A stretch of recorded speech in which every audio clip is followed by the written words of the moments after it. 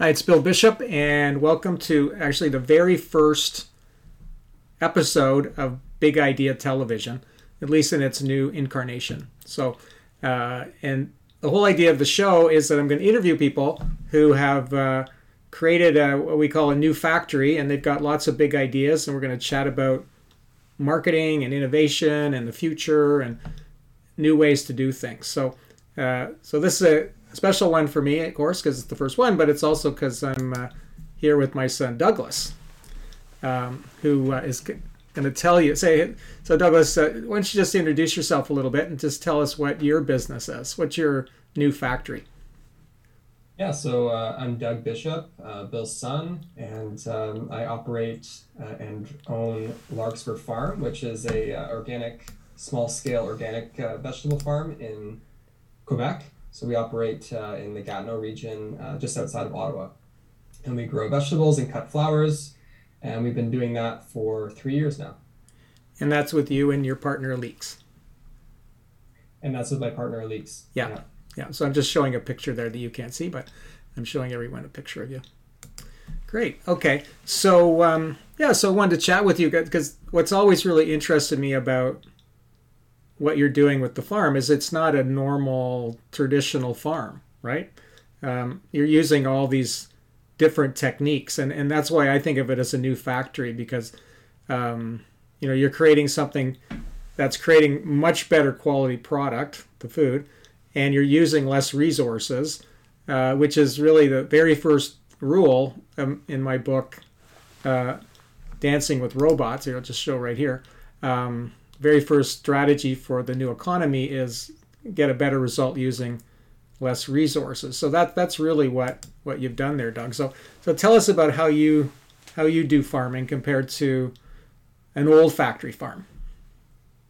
Yeah, well, you might think of like an old factory farm as being, the cornfield that you drive past in the country, where they're just growing one type of crop, and they're doing that on an annual basis, and they may cycle through just two different crops that are not really even sold for food to a consumer in the grocery store. They're actually just processed and made into all sorts of products that are shipped all over the world. So what we do is completely different. We grow, a huge variety of crops, as well as a huge variety of flowers.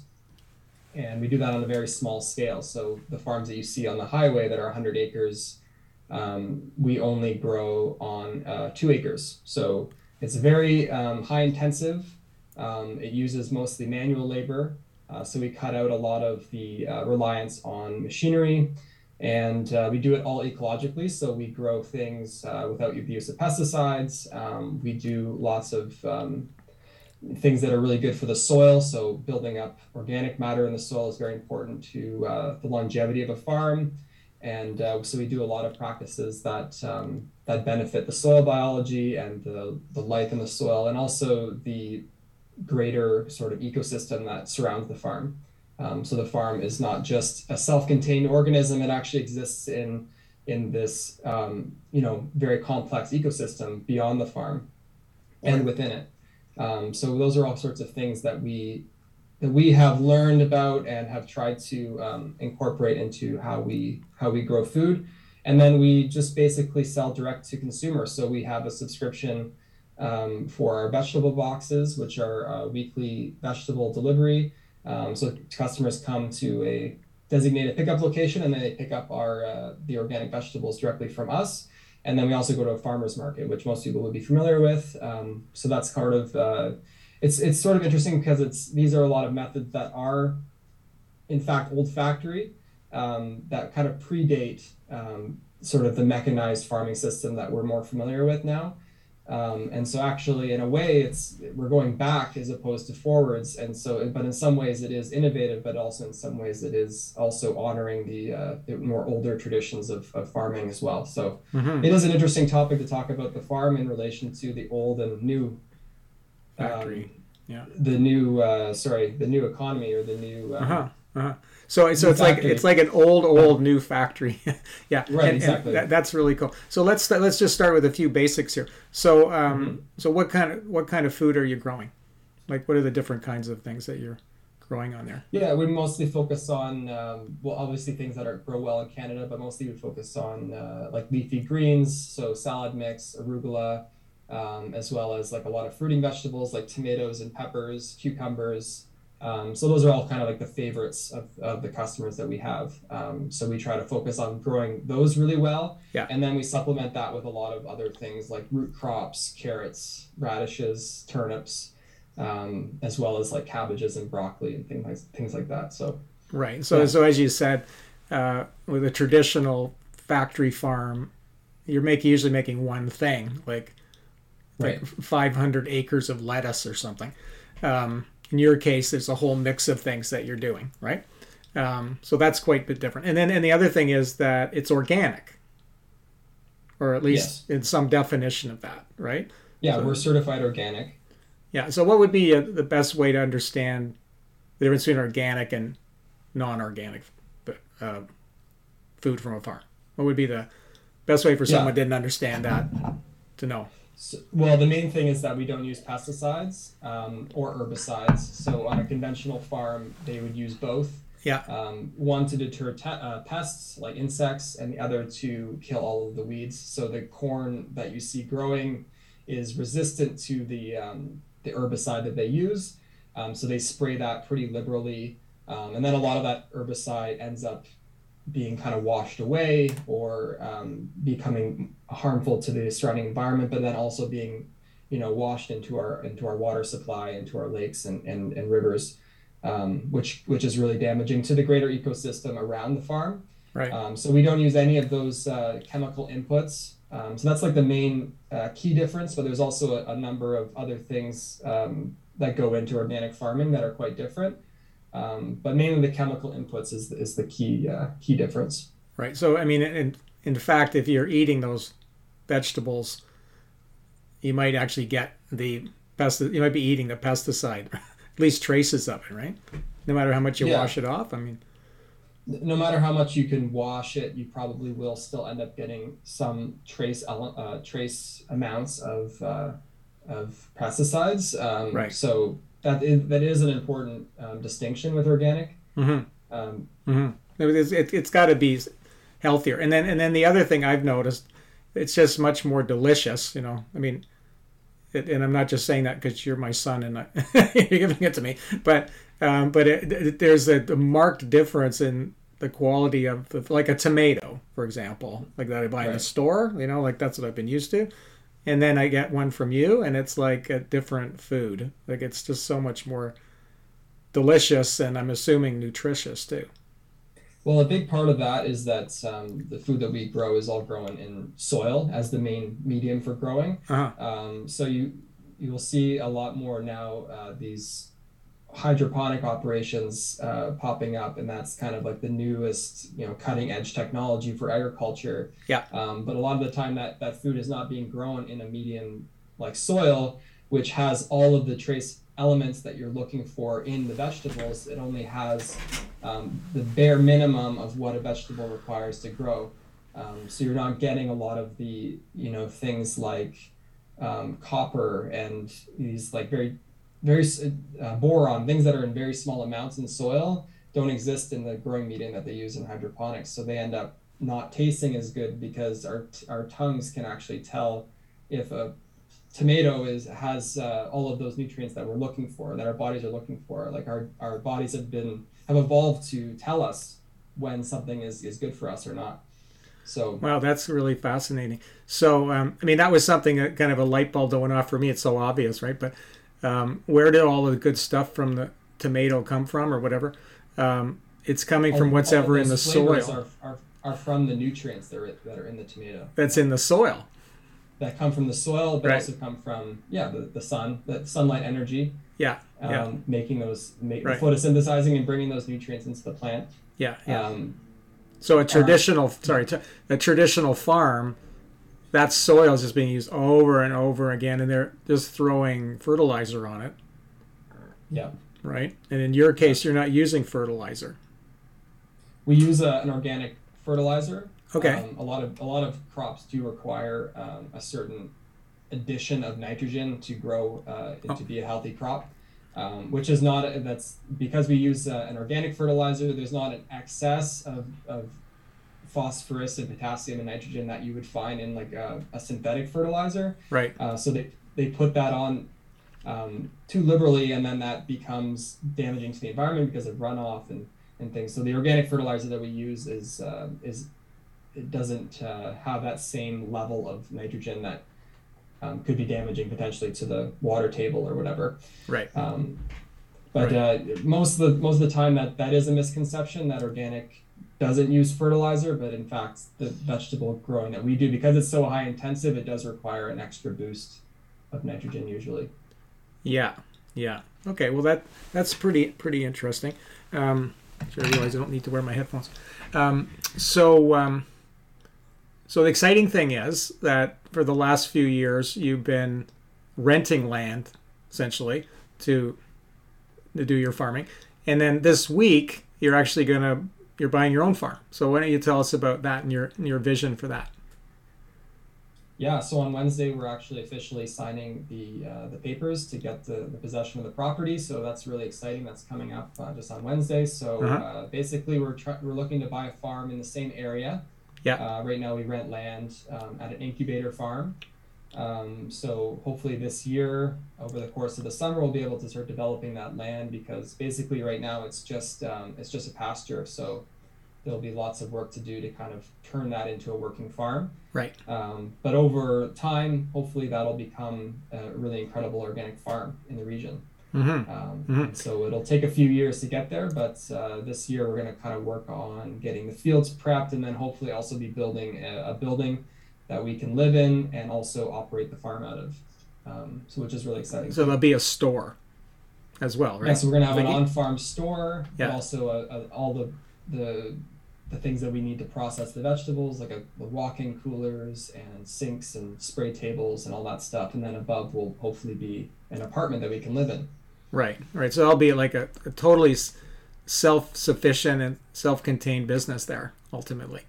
Yeah. That's fantastic. Yeah, and hopefully most of our sales will eventually come from the store as well, so we don't have to leave the farm as much to market. But in the meantime, we probably will still continue to operate the farm in a similar way. Yeah. And okay, so as an entrepreneur, and most of the people watching this are entrepreneurs, what would you say is your biggest challenge with this kind of business that you're having to deal with? The biggest challenge for sure is accessing customers, and trying to find those kind of lifelong customers for our CSA program. Yeah. Because it's a pretty big commitment, most people aren't really looking for that.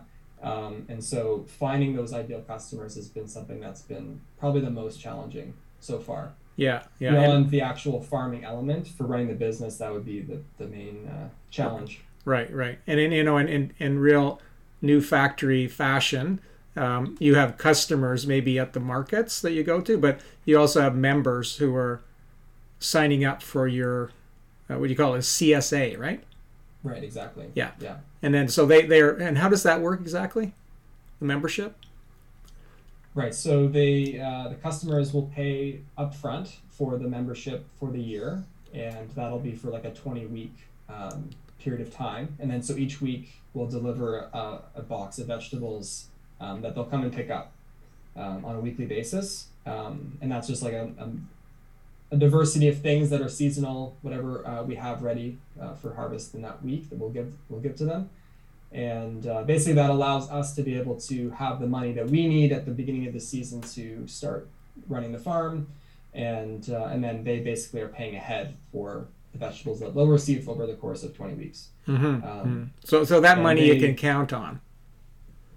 Yeah, right? You've already got it in the bank. And that's a very important element to running our farm. Yeah. Is that we have that support early on.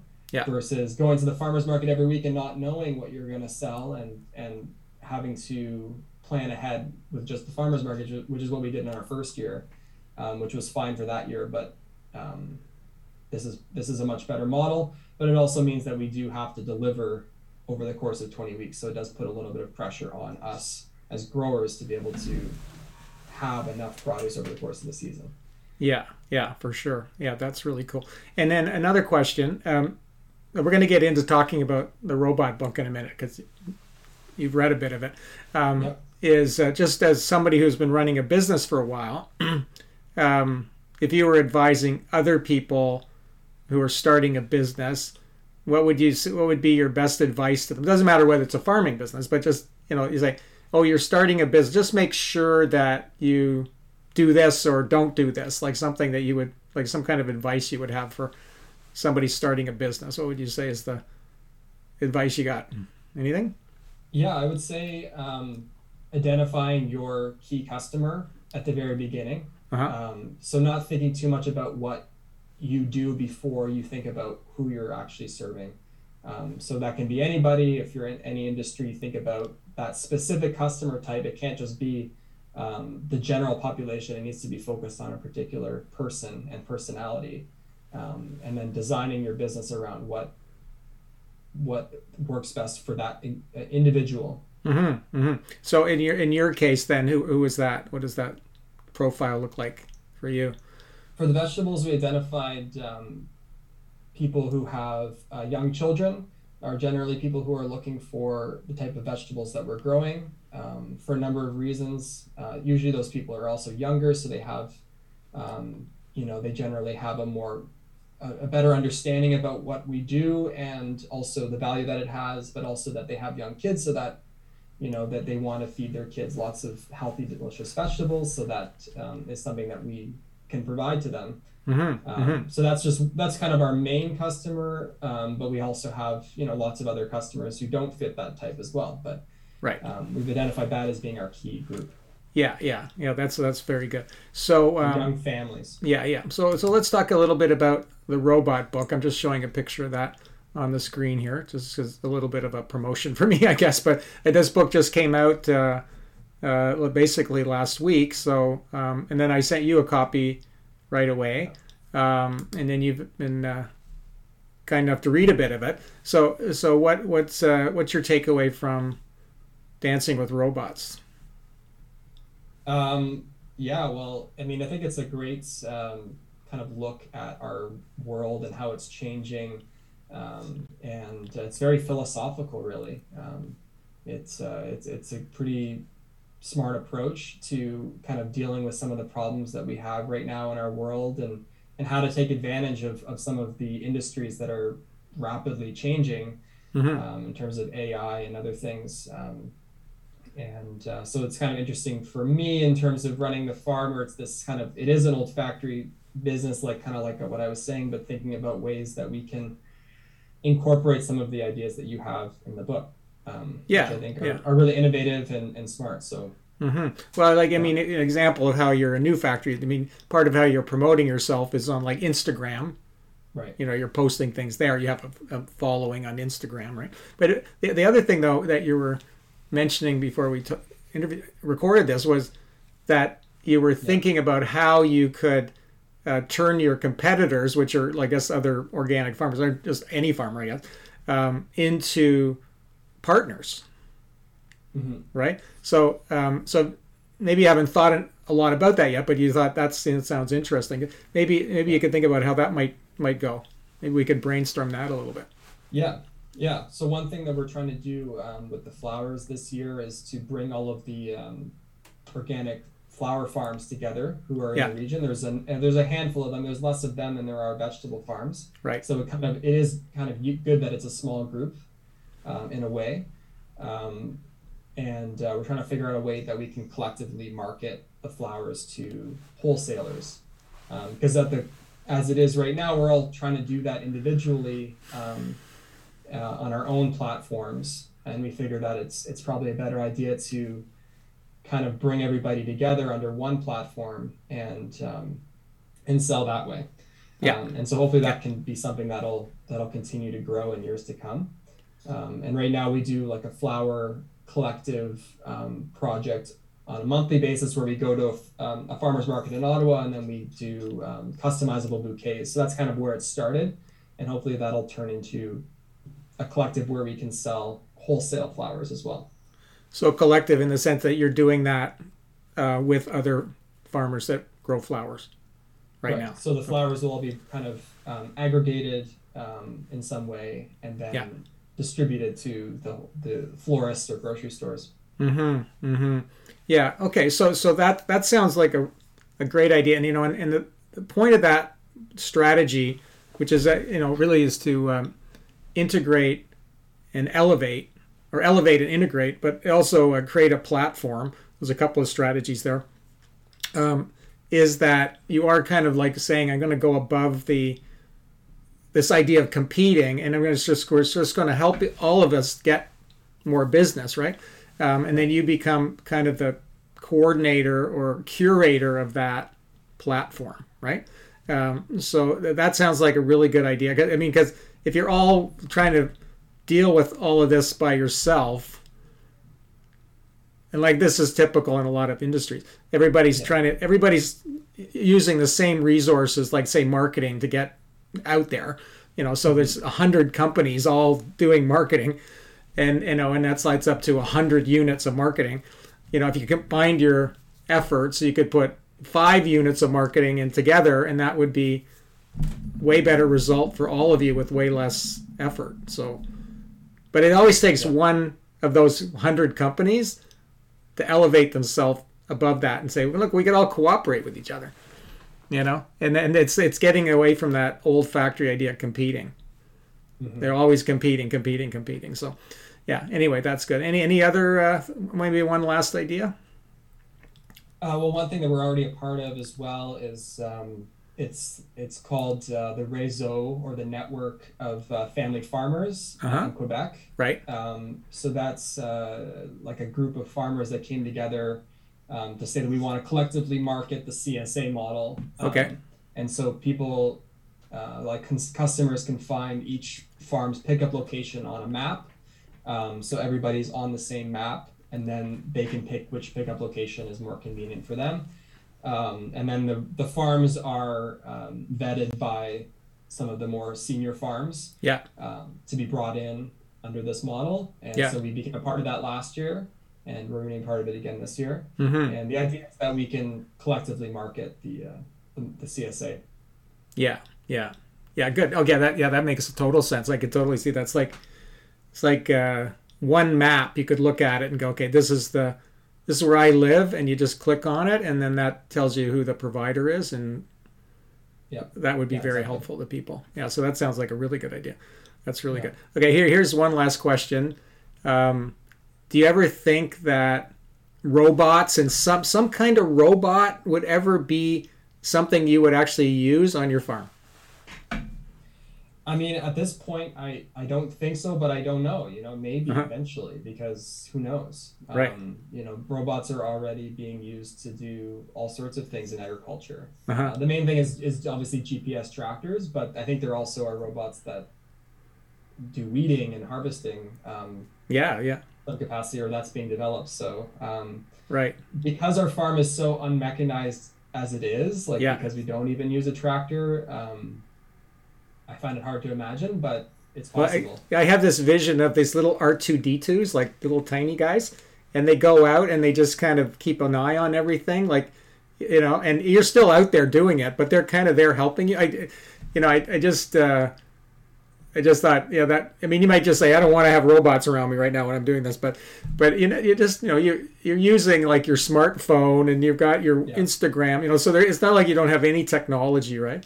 And who knows, right? So that's what I'm trying to get people to understand too. Is like, we think of robots in such a traditional sense, it's like the Terminator or something, but most of robots won't even look like a robot. Like, they'll look like just a little machine or something on wheels or whatever. Who knows? It may not even be on wheels, but it could be, something that would be very helpful. And then you could do more organic farming with actually less resources and feed more people. So who knows?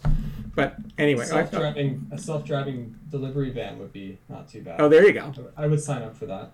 Yeah. Who knows that? So I think that, part of my book is, and when I talk about my book, is that we're just so caught up in how things are now in our, but who would have even imagined, like, say 2001, the smartphone, like the iPhones that we have now and all the things it does. I mean, we couldn't have imagined it, like maybe in science fiction, but we went whatever, but nothing like how we use it now. So anyway, so who knows where it's all going, but anyway, that's such a great thing that you're doing, Douglas. I just think it's just a fantastic business, just doing good things for the world. And obviously you get a lot of pleasure from it. And you feel like you're doing something you love. And I mean, I guess part of it's just being able to be outside a lot, right? So it's not in an office and being out in the fresh air. Is really important to me too. Yeah. Getting to decide what I do each day. It's really enjoyable and fulfilling. Right. It's not all easy though, and there's a lot of difficulties, but it's worth it a lot of the time. But it's worth it, yeah. Okay, so that's really good. So what we're going to do, if you look it's on the YouTube here below, we'll have a couple of links so to your website. So we'll put a link on there, and then we'll have a link to your Instagram page. So people, would there be any other links that we should put on there, maybe, or would those be the two main ones? Those are the two ones. Yeah. Sure. Okay, so we'll put those on there. So if people want to learn more about your business or even sign up for your CSA, they can from that link, right? Yeah, that would be excellent. Yes. Okay. All right. So thanks for helping me here, Douglas, because this is the first one. It just like a little bit full disclosure. We're just trying to work out all the technology here too. And Douglas was kind enough to be my guinea pig, but I think it worked out. The experiment worked out really well. I think it was great. Okay. So thanks for coming. So that's the big idea television for today, and just keep looking for the next episodes. If you like this episode, send it out to your friends, like send a link or share this video on YouTube, on your YouTube. Also subscribe, of course, to the YouTube channel. So thanks for coming, and have a big idea week, and we'll see you next week.